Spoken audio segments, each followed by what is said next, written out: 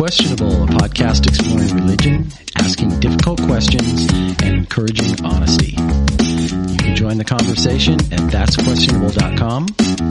That's Questionable Podcast on Instagram or at that'squestion01 on Twitter. Welcome to That's Questionable Podcast. Hi guys. How you doing? Good. And yourselves? It's been a while. We have missed a couple weeks, and we've missed our listeners. That's right. Hopefully, you noticed that we didn't post anything for the last couple weeks. Things have come up. Yeah, I was traveling, and we've had a little sickness going on. Yeah. So it's been kind of one of those. Yeah, I had something last week. So. Yeah. But we are back, baby. We are back. Yes. Yeah. Any news? Anything to start us off here before we jump into our questionable question? Let's see. Well, hey, we could do this. The Titans are building a new stadium. Yeah, and the draft is in 2 days. The draft is in 2 days. So, from what I understand, they said that every first-round pick in the draft will be from Ohio State. So they're picking a lineman. I think it's Michael Orr at Ole Miss. Well, I'm just saying all the picks in the first draft will be all Ohio State players. Yeah. Yeah, because, I mean, that's where all the good talent is. The best, best 32 players. That's right. All of them. All 32. Yeah. Alabama may have something to say about that, and Georgia. Yeah, well. So no real news. Yeah. So no real news. Yeah. It is my birthday Thursday. Oh, that's right. Happy birthday. Yeah, happy birthday. That's what right. you doing to celebrate? I don't really know. Hannah's got something planned. Oh. The weather's going to be nice on Thursday, so I'm happy. Yeah. I don't know. Maybe grill out a little bit. I don't know. Do something. I don't know. She's got something planned. Good. That sounds fun. What are you going to be like? 40? We'll just keep it right there. Yeah. Okay. In your 40s. 40s. 40s. Yeah. Not born in the 40s. Yeah. But in my 40s. Yeah. Something. No, I'll be 47. You're still a young pup. 47. Yep. That's correct. That is correct. That is correct. What is 47? Anyways. Yep. 47's a good year. That's right. 1947? Mm-hmm. No, just being 47. Oh, being 47. Yeah. Yeah. It's one of my top 50 favorite years. Wow. And all over the United States and around the world, we hear this clicking sound of phones being turned off. Yeah. Click, click. Anyways. Yeah. But Jim, how was your week? How have you been? You always ask us how we've been. Fine. Okay. That's good. That's good. This is exciting. We are. Do we want to do a weather report while we're at it, or a traffic report? Yeah. Yeah. I'm trying to think. I don't, Becca's got her cap and gown today. Nice. So, graduation coming up. That's going to happen. All the ladies, your lovely wives and a few other ladies took her out to celebrate both her 18th birthday and her graduation. They did that Sunday night. I heard it was a wonderful time. And she had a blast. Good. And was very well loved. And, so yeah, that's coming. That's happening. It's spring, a lot of work. Getting the winter off of everything takes a lot of work. So, yep. Yeah, seriously. Been doing that, and nothing really exciting. Yeah. So, but happy to be here. That's right. Happy to jump into this discussion. Yeah. So why don't you ask the question for the question? I'm going to call the question, where does morality come from? And the question kind of is, I feel like, and we can go whichever direction as always, I feel like it's kind of a continuation of our last two conversations. We talked about why do we have to believe all of this, and we looked at the Nicene Creed. Yeah. And then we said, and then that kind of led us to why do we have to believe in this God was the question in the follow up to that. And they were all kind of rooted in conversations that we've had with people about what we're thinking about things and how, and their response to what we're saying. And when we try to prompt them to think about things and consider this and consider that, the responses we get are kind of in that, well, I've always believed this kind of stuff. But one of those responses is frequently, well, all morality comes from God. So therefore you can't convince me any differently. You follow me? Mm-hmm. Yep. So anyway. Well, I mean, that's a big apologetics argument for the existence of God is morality. That morality comes from God. It's not something that we would know or have instilled in us. So I guess the question, if morality came from God, how would it come from God? So what mechanism would be used? Would it be implanted in us? Would it be in the Bible? Well, two ways would be. One would be potentially the Bible. The other one would be, if you would say we're made in His image, that within that process of humanity would come some of the attributes of. Yeah. I don't know if that attributes is the right word, but I'm using it that way. Attributes of God within His creation. I would think that's what I would have thought, when I was going to church all the time is that, God and I don't know. I don't know if God instills. So man would be created with morality. With some kind of innate understanding of right and wrong. But then God would then continue to develop that within a human being over time. So that understanding of right and wrong would, because I was going to ask, let's back up a little bit and define morality. But is that what you would say? Is that how you would describe or define morality? I have a different definition. Okay. Morality comes from the fruit of a tree that Adam and Eve ate. You see where I'm going here? Mm-hmm. If God created... But you're doing it with a straight face. I am. Okay. Yeah. Very good. So let's take somebody who believes in the literal Garden of Eden story. I don't know how you would believe that God would wire that into us when they didn't know good and evil until they tasted of the fruit. So would they really have morality, a sense of morality, everything to them that they would think would be good? They couldn't tell good from evil. So wouldn't it come from a tree that God created? So if they had never eaten from the tree, would there ever be sin? Would there ever be good, or would we ever have a moral code?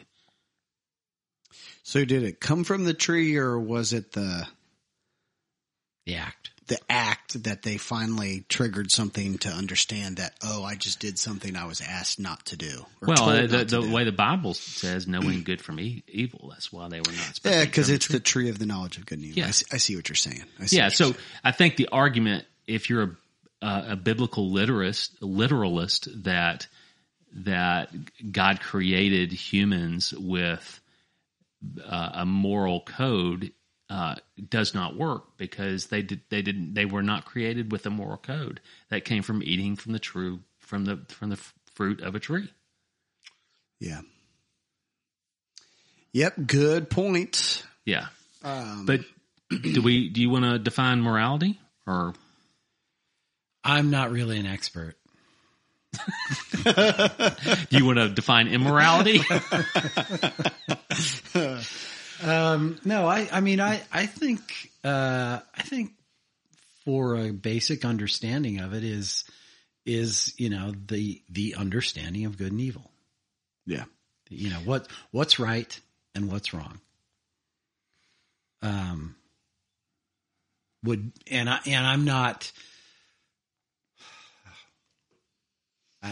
not. I don't think it's important.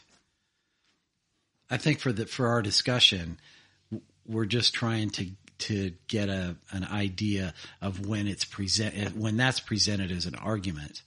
What are they saying? And so they would say that they believe this evangelical Christianity that they've known all these years is the place that they get their morality. Yeah. Which, in my mind seems to be a problem. I mean, that there could be a problem there for me if that's the only thing, keeping them from jumping off the ledge. Yeah, absolutely. You know what I mean? Yeah. No, it's been positioned to me many times that with the existence of God, like you go, hey, prove to me that God exists. And somebody will typically say, well, where does morality come from? And it's just kind of, sometimes a response is like, so you don't, you don't know the difference that if you kill somebody that's bad. I mean, you can understand that, right? Now people make the decision to do it anyways. And they're like, well, how would anybody ever know that was bad? Well, it's like, because you can tell that person's life ceases to exist and that hurts other people that might love them. And so you're doing something that alters the course and the existence of another human being. So I was always like, it doesn't take some kind of greater being to instill the morality in humans to understand that murder is wrong. Or you could go to, punching somebody in the face or stealing something. It's like, well, we actually have local laws that say that that's right or wrong. Right. So, because those local laws have come along over the years and gone, hey, well, if you steal something from somebody else, they get mad and then they want to come and murder you, which is the other bad thing that we decided is not a good thing. And so we need to do stuff to, allow humans to be able to coexist and get along with each other in an understandable way, but, for some reason, evangelicalism will not let go of the idea that somehow morality has to start with God. Yeah. Has to. Yeah. But you can't at any point in time create an argument that would support that. You can't. And I think that, quite probably, the strongest argument you can make against the God of the Bible is morality itself. Sure. The golden rule, which is found in the Bible but did not originate in the Bible. It's not from there. I mean, it really spells it out. You know what hurts you. Yeah. Yeah. You know what you don't like. Yeah. You know what's painful to you. You know what is when somebody has wronged you, and the golden rule is merely pointing out, okay, keep that in mind when you're interacting with other people. That's right. That's right. Don't do that crap. Mm-hmm. If it hurts you, it's going to hurt other people.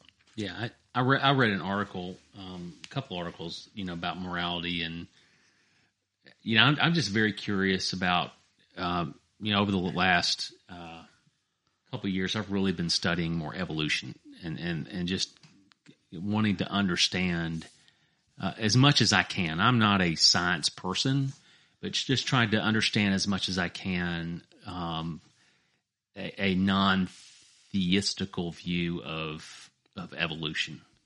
And because that would be, if it's not the Bible, it would have to be an evolutionary process that we would develop a moral code. It would have to somehow be a development through. That's the only way it could be. Yeah. Is develop a moral code was if humans evolved to the point where our brains developed where we would have a moral code. And I was reading an article, and I'm gonna credit Francisco Ayala. Francisco just reminds me of El Francisco. That's fun to say. Department of Ecology and Evolutionary Biology, University of California, Irvine.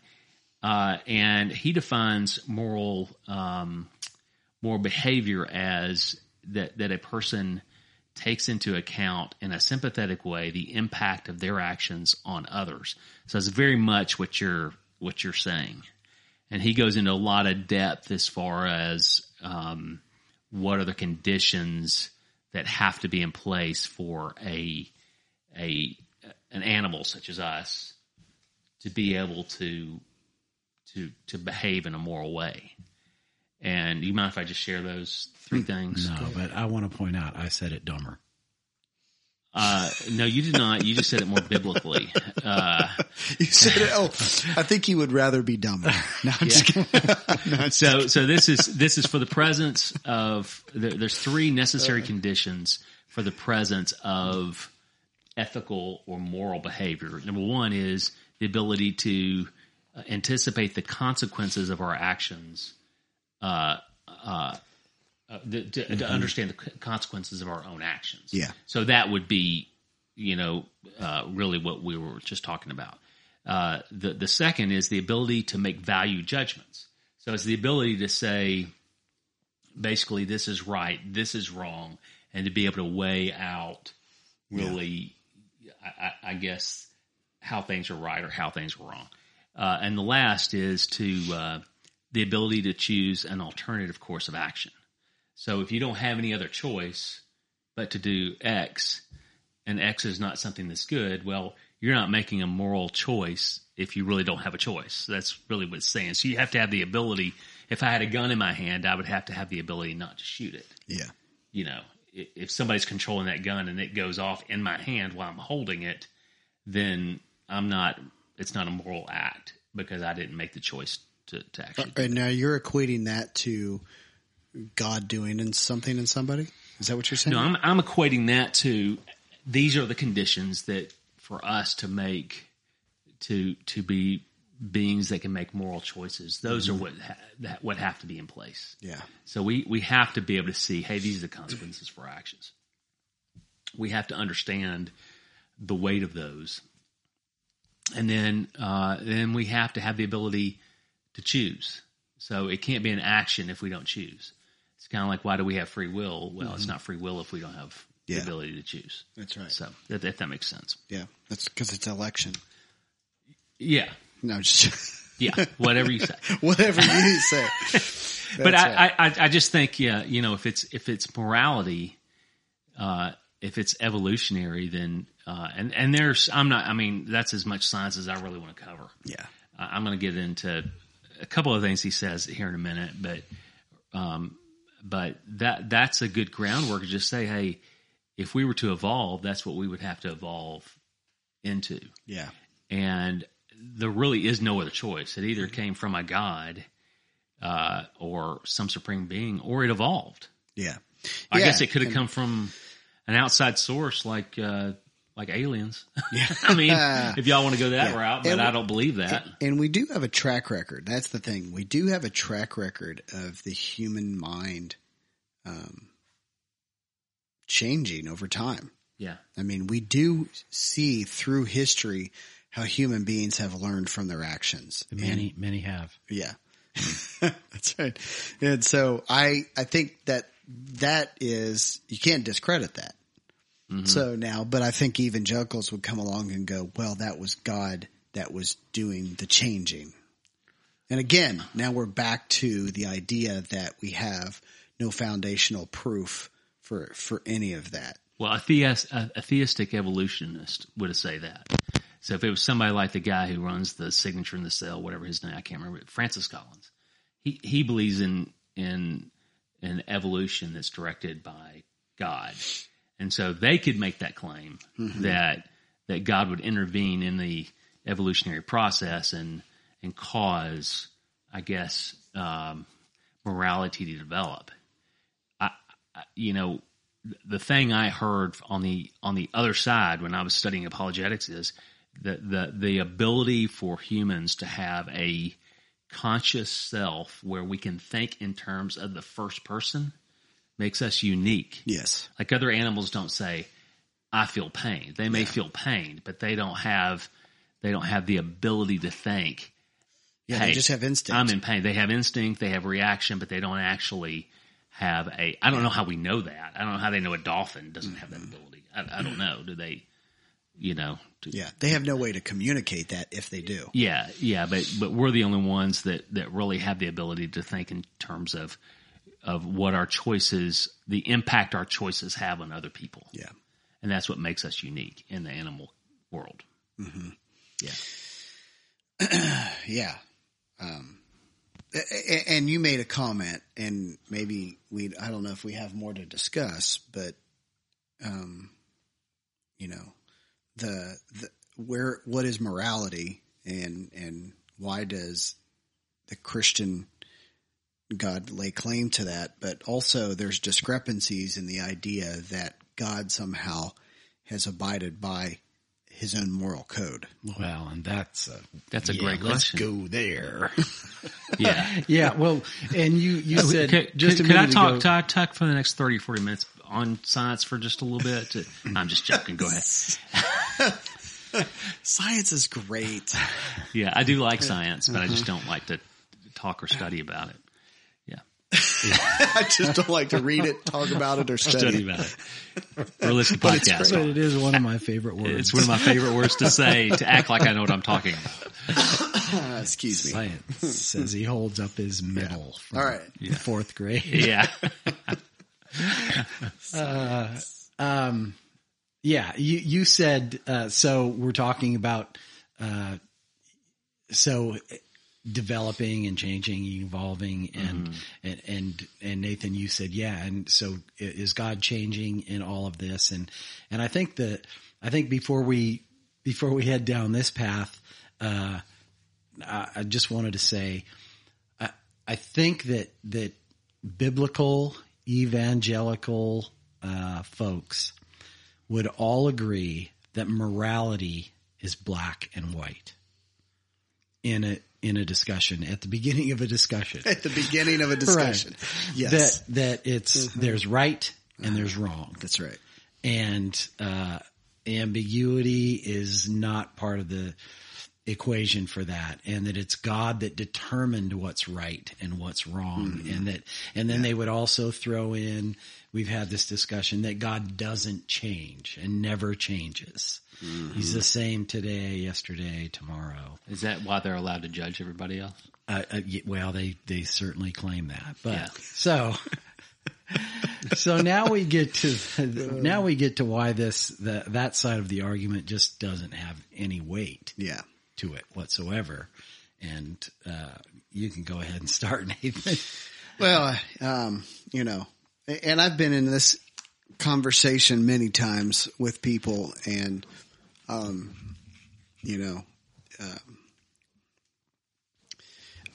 mean, you can't, if God says thou shalt not murder, but yet somehow God has murdered many, many times within the scriptures. Millions and millions and yes. millions. And I'm even thinking of different instances in the Bible, not let alone that he killed every human being and creature on the face of the planet except for 8 humans in the flood. Mm-hmm. But how can a God that says do not murder because it's sin, and God cannot be sin, and some would even say God can't even look on sin, that then Job God wouldn't say that, but everybody else would. Well, that's right. But that's right. That's the one place. Yeah. But then God doesn't adhere to his own moral code.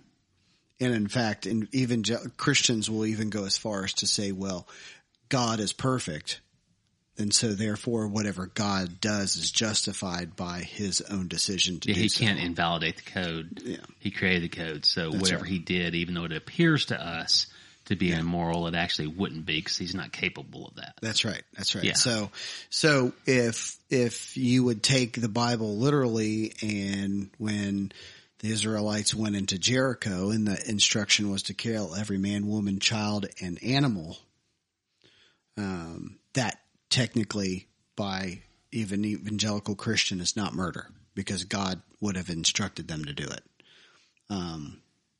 That at that point in time, I think that's where completely the argument falls apart, because I don't think that that there's the basis for morality falls completely apart at that point in time. You can't say one thing and then do it and then say, well, it's okay because you're the guy who made the code in the first place. So, or the law in the first place. So it's no good. So that's just to get go. The second part of all of it too is the entire premise of Christianity and the forgiveness of sin is based off of human sacrifice.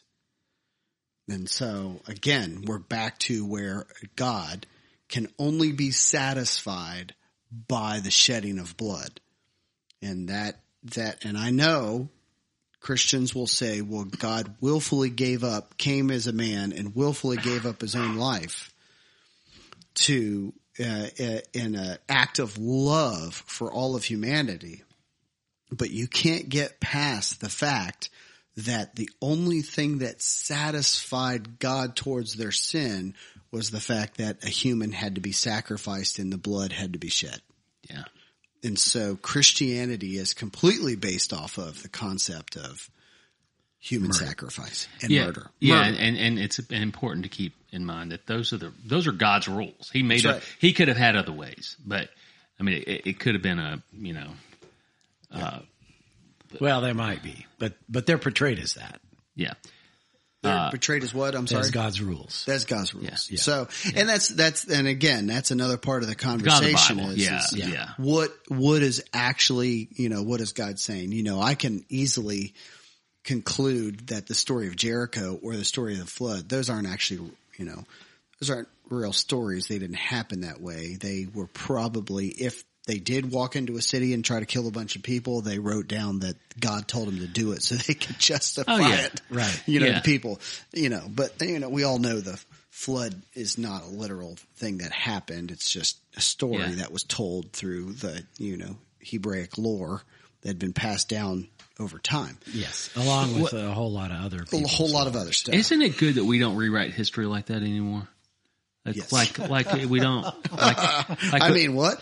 Tourists go through the Capitol and it's all of a sudden an insurrection. So hey, just a bunch of tourists. Yeah. Well, and that's the justification side of it. Justifying God's crimes because they were done by God is one thing that totally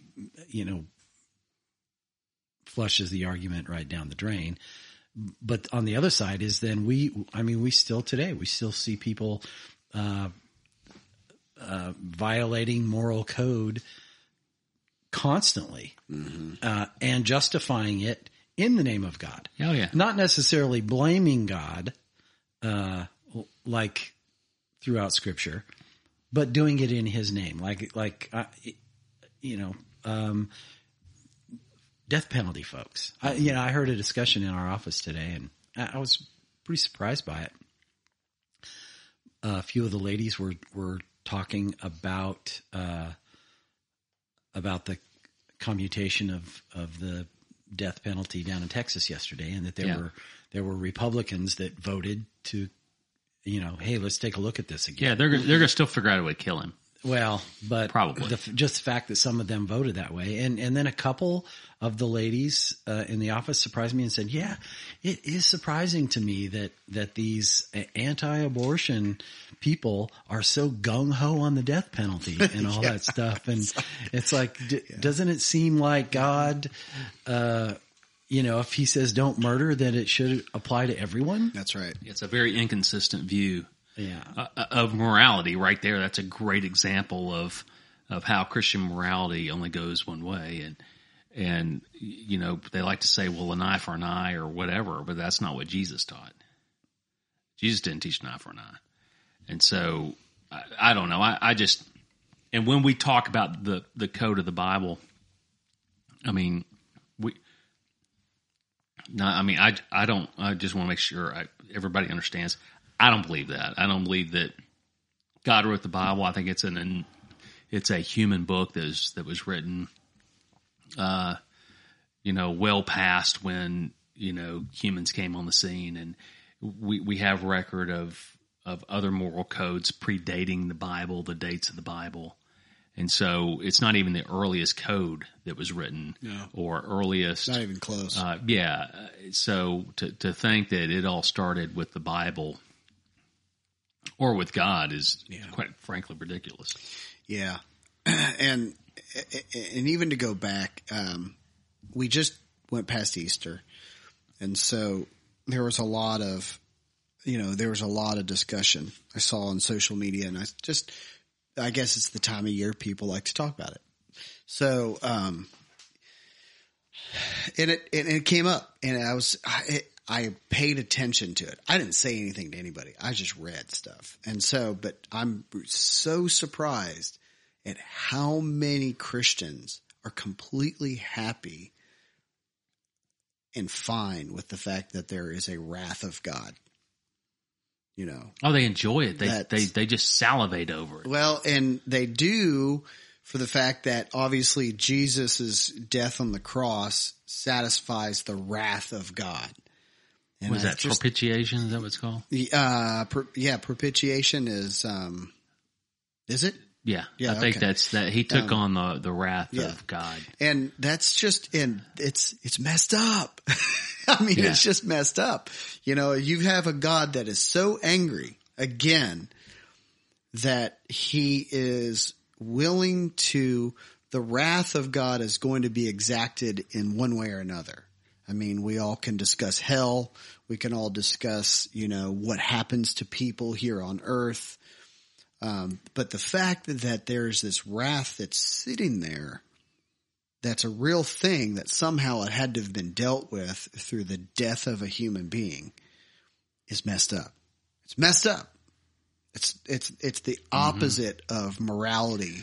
It's the opposite of knowing and understanding the difference between right and wrong. Yeah. Yeah. Well, and it's, it's not satisfied. That wrath, according to their line of thinking, that wrath is only satisfied if you jump in the water. Yeah. But even then, how many times over the years in evangelicalism have we talked about obedience? That if you're not obedient, then you can also, the wrath of God can also be hovering there to participate in the uneasing of your life. Yeah, that's to more bring you back to living the life that God's called you to live, the quote unquote moral life that God's called you. It's some kind of discipline, I guess, is what chastening is what they would. What's out of love? Yeah, yeah. I'm just, if Christians really believe that, then how come so many of their leaders are just horrible people? I mean, I don't understand. That's the thing that gets me is I just don't understand how there's a moral code that God's given and quote unquote all these leaders are anointed. The keepers of the code. The keepers of the code that are anointed by the Holy Spirit, that are the anointed ones, many are just horrible people. I mean, God, we've seen it, and it's not just people on TV. It's not every pastor I know. I know some. I had a friend of mine at work today. We were talking, and I was like, if there is a church you want to go to, I recommend a church they go to. Because a church that I used to go to, a small little Nazarene church, and that pastor's a sweet, kind, generous guy. I mean, not all pastors. He's not in it for the money. Not all pastors are like that, but it seems like the majority of them are. Yeah. And not just them, it's the other lay leaders. And it just seems like if there's this godly code and Christians are supposed to be filled with the Holy Spirit, then why aren't they living by that code? Mm-hmm. I mean, even close to the code. Yeah. I mean, I'm not talking perfection. I'm just talking about, well, I'm going to edit because I don't want an E on this episode, but just decency. Yeah. Yeah. Just common human decency. Yeah. Yeah. And here I see I'm going to keep going here, but even then, if you take the whole concept of the Passover lamb, so Jesus was the spotless Passover lamb. So you go back to Passover, the original Passover, that would have taken place according to the story in Egypt that they had to, and we think we brought this up a couple weeks ago, but it all comes back down to, it all starts, it's all rooted from the idea of murder. That if you have to murder an animal to paint the blood on the doorposts, and it wasn't part of the rule too. They had to eat the whole thing by morning time or something like that. They had to gird their loin, like pull all their. They had to do something with it. Yeah, there was some kind of. They had to complete some task on it, and that's why at Passover they eat unleavened bread because it doesn't have time to rise. They have to be ready to leave. Okay. And, there's some kind of but you're right. There's a certain time frame they have to eat that because they're about to. Yeah. Make their exodus. Yeah. So I was just like, man, that's another thing. But anyways, then you have whatever it was that would have, according to the story, that would have came through Egypt, and they pass over those who had the blood of the animal on the doorposts. The angel of the Lord, which many theologians will tell you that is Jesus Christ himself, pre-incarnate. Yep, or I've read that many times. So again, how many people in Egypt would have died that day, according to the story? I mean, who knows? Every household, every firstborn male, every firstborn male animal. That's right. I mean, so if your firstborn is 3 months old, that baby's dying. That's right. And so the morality of that is. But what if the dad was the firstborn? That's a good question. I don't know how that works. There may be a statute of limitations on that. I don't know. We'd have to go back to child. Might have been child. Yeah. Could have been. Yeah. Yeah. So, but my point is that we're coming back to the idea of, the morality of the God of the Bible is lacking completely, to the point where that God actually has no grounds to call out the moral behavior of any human being, because that God has violated his own code over and over and over again. Okay, so let's this is a great point. So let's think about Christians believe, and they believe it is biblical, that life begins at conception, correct? Mm-hmm. So a pregnant mother in Egypt, you would assume if that baby was firstborn, that baby would die in the womb. Wouldn't God be a huge abortionist? Yeah. I mean, he's basically aborting babies. We brought it up too about the flood. How many pregnant women were on the earth at the time of the flood? Yeah. Yeah. And so I'm just going like, well, that invalidates everything that you hear the Christian right say about, God, the protection of the babies in the womb. When God, I guess he's God and he can do whatever he wants to. That's right. That's the case. And you can't say he's the author of morality if he's literally killing babies in the womb. Mm-hmm. Yeah, absolutely. I mean, you kind of got a problem here a little bit. So, there's tons of stories. Just kind of go through the Old Testament, and Do we have to? No, you don't have to. But those who are listening that want to can do that. I mean, Ananias and Sapphira, most of Revelation, where, God is killing people. And that's where it comes back to that it's more of a thing that I think is a problem with Christianity. Because Christianity doesn't wrestle with the idea of God being a murderer or murdering people or not following his own moral code. That they've actually resulted to the idea that they support it. It's supported. Jesus' sacrifice was a good thing. It was a beautiful act. It's been reworded and regurgitated through this idea that all of a sudden that the sacrifice of a human to satisfy the wrath of a God is a beautiful act. But in reality, it's totally born out of the idea of human sacrifice from antiquity. So, I just can't believe I ever thought that way. It's hard to believe. Yeah, it really is. It's like, it really is like some kind of, I'm thinking Stockholm Syndrome, whatever.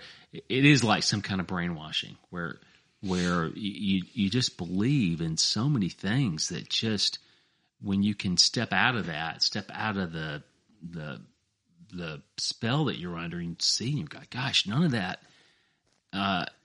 is moral. I mean, I'm sitting here thinking about, for God's glory, he allowed, Satan to kill all the kids of Job. Mm-hmm. I mean, think about that. That's like, how is that a moral thing? Yeah. I mean, he has the power to stop that, but he allows it to take place. And we're not talking, we're talking about people murdered. Why? For his glory? Yeah. Wow. Yeah, it is. Maybe our next episode should be, is God a narcissist? Because that's what that sounds like. Yeah. So. Did I step over a line? You've been sitting the whole time. You're Okay. right on the edge. I'm starting to get riled up. That's right. I'm gonna push the mic away. Yeah. Well, I'm away from the mic now. Jim, what do you think? Oh, I mean, I agree. It's funny to me, just the inconsistencies are not funny, ha either. But the inconsistencies are they just blows the whole thing up. Yeah. I mean, to me, it's like, man, I don't even see any room for debate on any of this. Which is where we're starting, because that's the our reason for the discussion today is because we get that as a response, and it's like, here's their argument, their grand, they're playing their ace card right now, and it's like, man, that is just the very worst argument I can even come up with. Yeah. You've got, we're talking about, conception in the womb and life beginning. And yet, I mean, I believe that most of them would tell you that God knew who you were before you were in the womb. Whoops. Yeah. It's like, so, what do you got? What do you do with that? If you think about it for a minute. Mm-hmm. Yeah. Yeah. Yeah. I mean, the further you go down, the thought trail on all of this, there's nothing moral about Christianity, about this God of Christianity. There's nothing moral about it. We can, and let's talk about this, but we love to say it is. We do. I mean, we love to say that it is. We think that we say that, well, God is love. And we have verses in, in 1 Corinthians, I believe, love is patient, love is kind, love is all of these things that we say, well, those all come from God, and maybe they would. But not this one. That's right. That's exactly right. Because that is not the two things are inconsistent. You aren't this and this. Mm-hmm. And so that's why I believe that's why we see that in this religion is it's just justification for my own immorality. Yeah. My own self-seeking, me first I'm better existence. Yeah. Yeah, we were talking about this on the way over, but there's been a couple of videos surface of Marjorie Taylor Greene being interviewed, and somehow she's made herself now out to look like a victim. A victim of what? Yeah,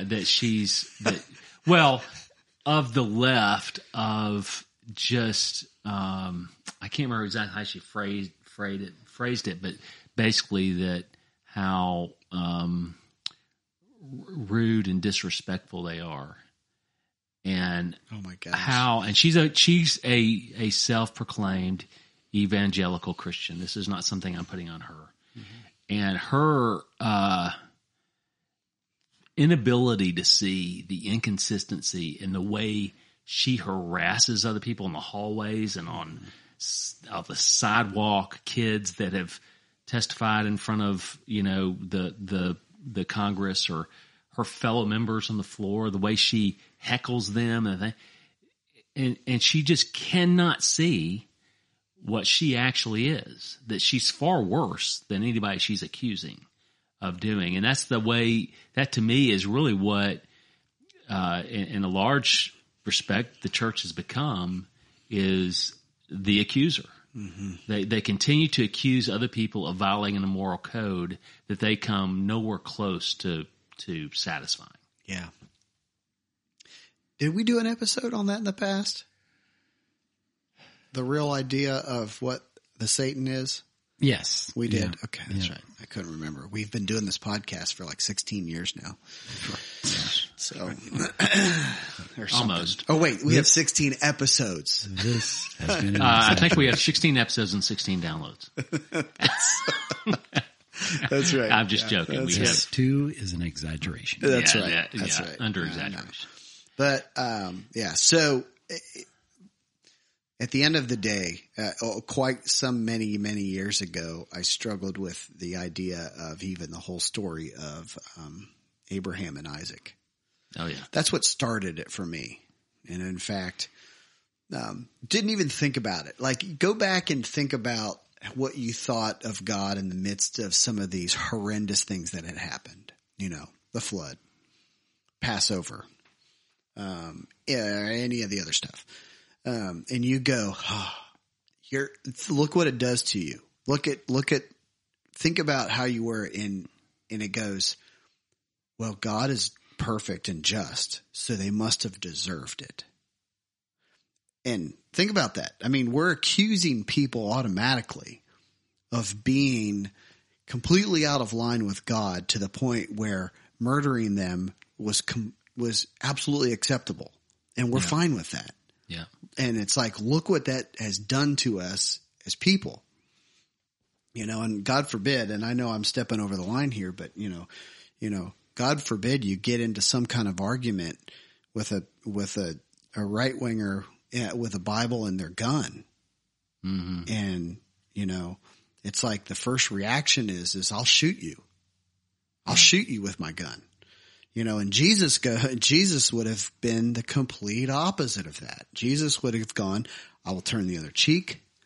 I will lay down my life for you. I'm going based off of what they believe. It's like Jesus would lay down the gun and never pick it back up again. Showing an example of love and mercy and patience and kindness and slow to anger and all of these things that are good things. Nobody disagrees with those things, Right. He doesn't like tables, but I mean, other than that. That's right. He's always flipping them over. Yeah, that's right. Yeah. But it took me a long time to, even with with Isaac, Abraham and Isaac, to realize that God, that the idea of being obedient to God was to walk up the mountain and to sacrifice his own son, and that Abraham was willing to do that to be obedient to God. Now, everybody will go, hey, well, he didn't do it. God stopped him at the last second. And it's just like, well, obviously Abraham thought that that's what God wanted in the first place. So that's why he was more than willing to be obedient to it. Yeah. And so he was willing to do it. And then the thing is that the story actually ends with, and obviously then killing an animal because something had to die, you know. That's where they get the shofar from. Do you know that? That's the story where it's from? It's a ram's horn. Okay. Yeah, so God will provide. That's when they blow the shofar. Yeah. That's right. So, but the idea that God wanting a human sacrifice was the first time I was like, that's actually that's a bad thing. Yeah. That's a bad thing, but we all want to justify the story. Yeah. Yeah. And it's always presented as a test. Yeah. And it's presented as a test that Abraham passed because he was willing to do it. Mm-hmm. That's right. Whereas, you know, any amount of morality would tell you that that's a test that Abraham failed. He failed miserably. Because he was willing to do it. Yeah, he was right. willing to go too far. Right. And Thou shalt not kill. And- I want you to kill your son. That's right. And I keep coming back to the idea that the only way that Abraham would have thought that was the way to pass the test was that was his understanding that that was acceptable to God. and God would bring him back to life. That's right. Yeah. That's right. I think that only is that actually in Genesis or is that? I think that's Paul? Hebraic lore. Yeah, Hebraic. Yeah. Is that from the? That's the what faith that's chapters, whatever when they that's are. when the pastors stop reading the Bible and then they start saying Interpreting. things from the Yeah, pulpit. that's a great point. That really is. Say, well, he did that on faith because he thought he'd raise him from the dead. Yeah. So we can only interpret Yeah. that story based on what Hebrews says. We don't know who wrote Hebrews. Yeah. Yeah, so I'd like to encourage people to. I know this is an odd request, but do some research into evolutionary morality. That how there's plenty of evidence through not just Homo sapien, but previous to that how morality really evolved. Yeah. That's right. And this is not some theory. This is you can see how that happens through time. Yeah. And so it's something that is a natural process that happened. I mean, it happened and other animals have progressed in some sense, just not like we have. And so there's some reasons for that. I'm not going to bore everybody with things that, I don't even want to talk about because they bore me. But anyway, there's enough. You can do a little bit of research and find out a lot of things about that to where you don't have to rely on the Bible to explain how we got our morality. Yeah. I agree. Yeah. I agree. Yeah. I mean, you guys I don't want to head down this bunny trail. Maybe this will be another episode at some point and we'll think of a question that goes with it. But it's Nathan, you were saying that, as it relates to the story of Abraham and Isaac and the ram, how the pastor reads this much scripture and then he talks about all this other stuff and He's got 5 points on that. well, and one day let's talk about that. Yeah. Just that whole aspect of it, because I would venture to guess that a vast majority of people that are sitting in pews on Sunday mornings are really, really hearing and believing that everything that they're hearing is from the Bible. Yeah. And So true. It is not. It's been cherry picked and reorganized and put into this person's point way more often than not. Yes. And we can touch on that at some point, but but I think that's a great topic. but that's that would be immoral too. Yeah. So Well, that's called agenda preaching, I think, Right. more than anything Yes, else. It's agenda. how do we cherry pick these 3 verses and yeah, control our people? So yeah. Well, thank you guys. Yeah. I've enjoyed this question today, and yeah, hope our listener does too. And, thank you, listener. Yeah. If you're still hanging in there after a couple of weeks off, but anyway, we appreciate you very much. You can join us on Twitter or Instagram, our website, and we look forward to getting back with you soon.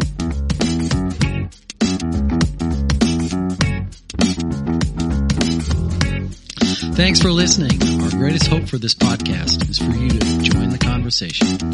You can do so at that'squestionable.com, That's Questionable Podcast on Instagram, or That's Question1 on Twitter. We look forward to hearing from you. The views and opinions expressed in this podcast do not necessarily reflect the views and opinions of those casting the pod.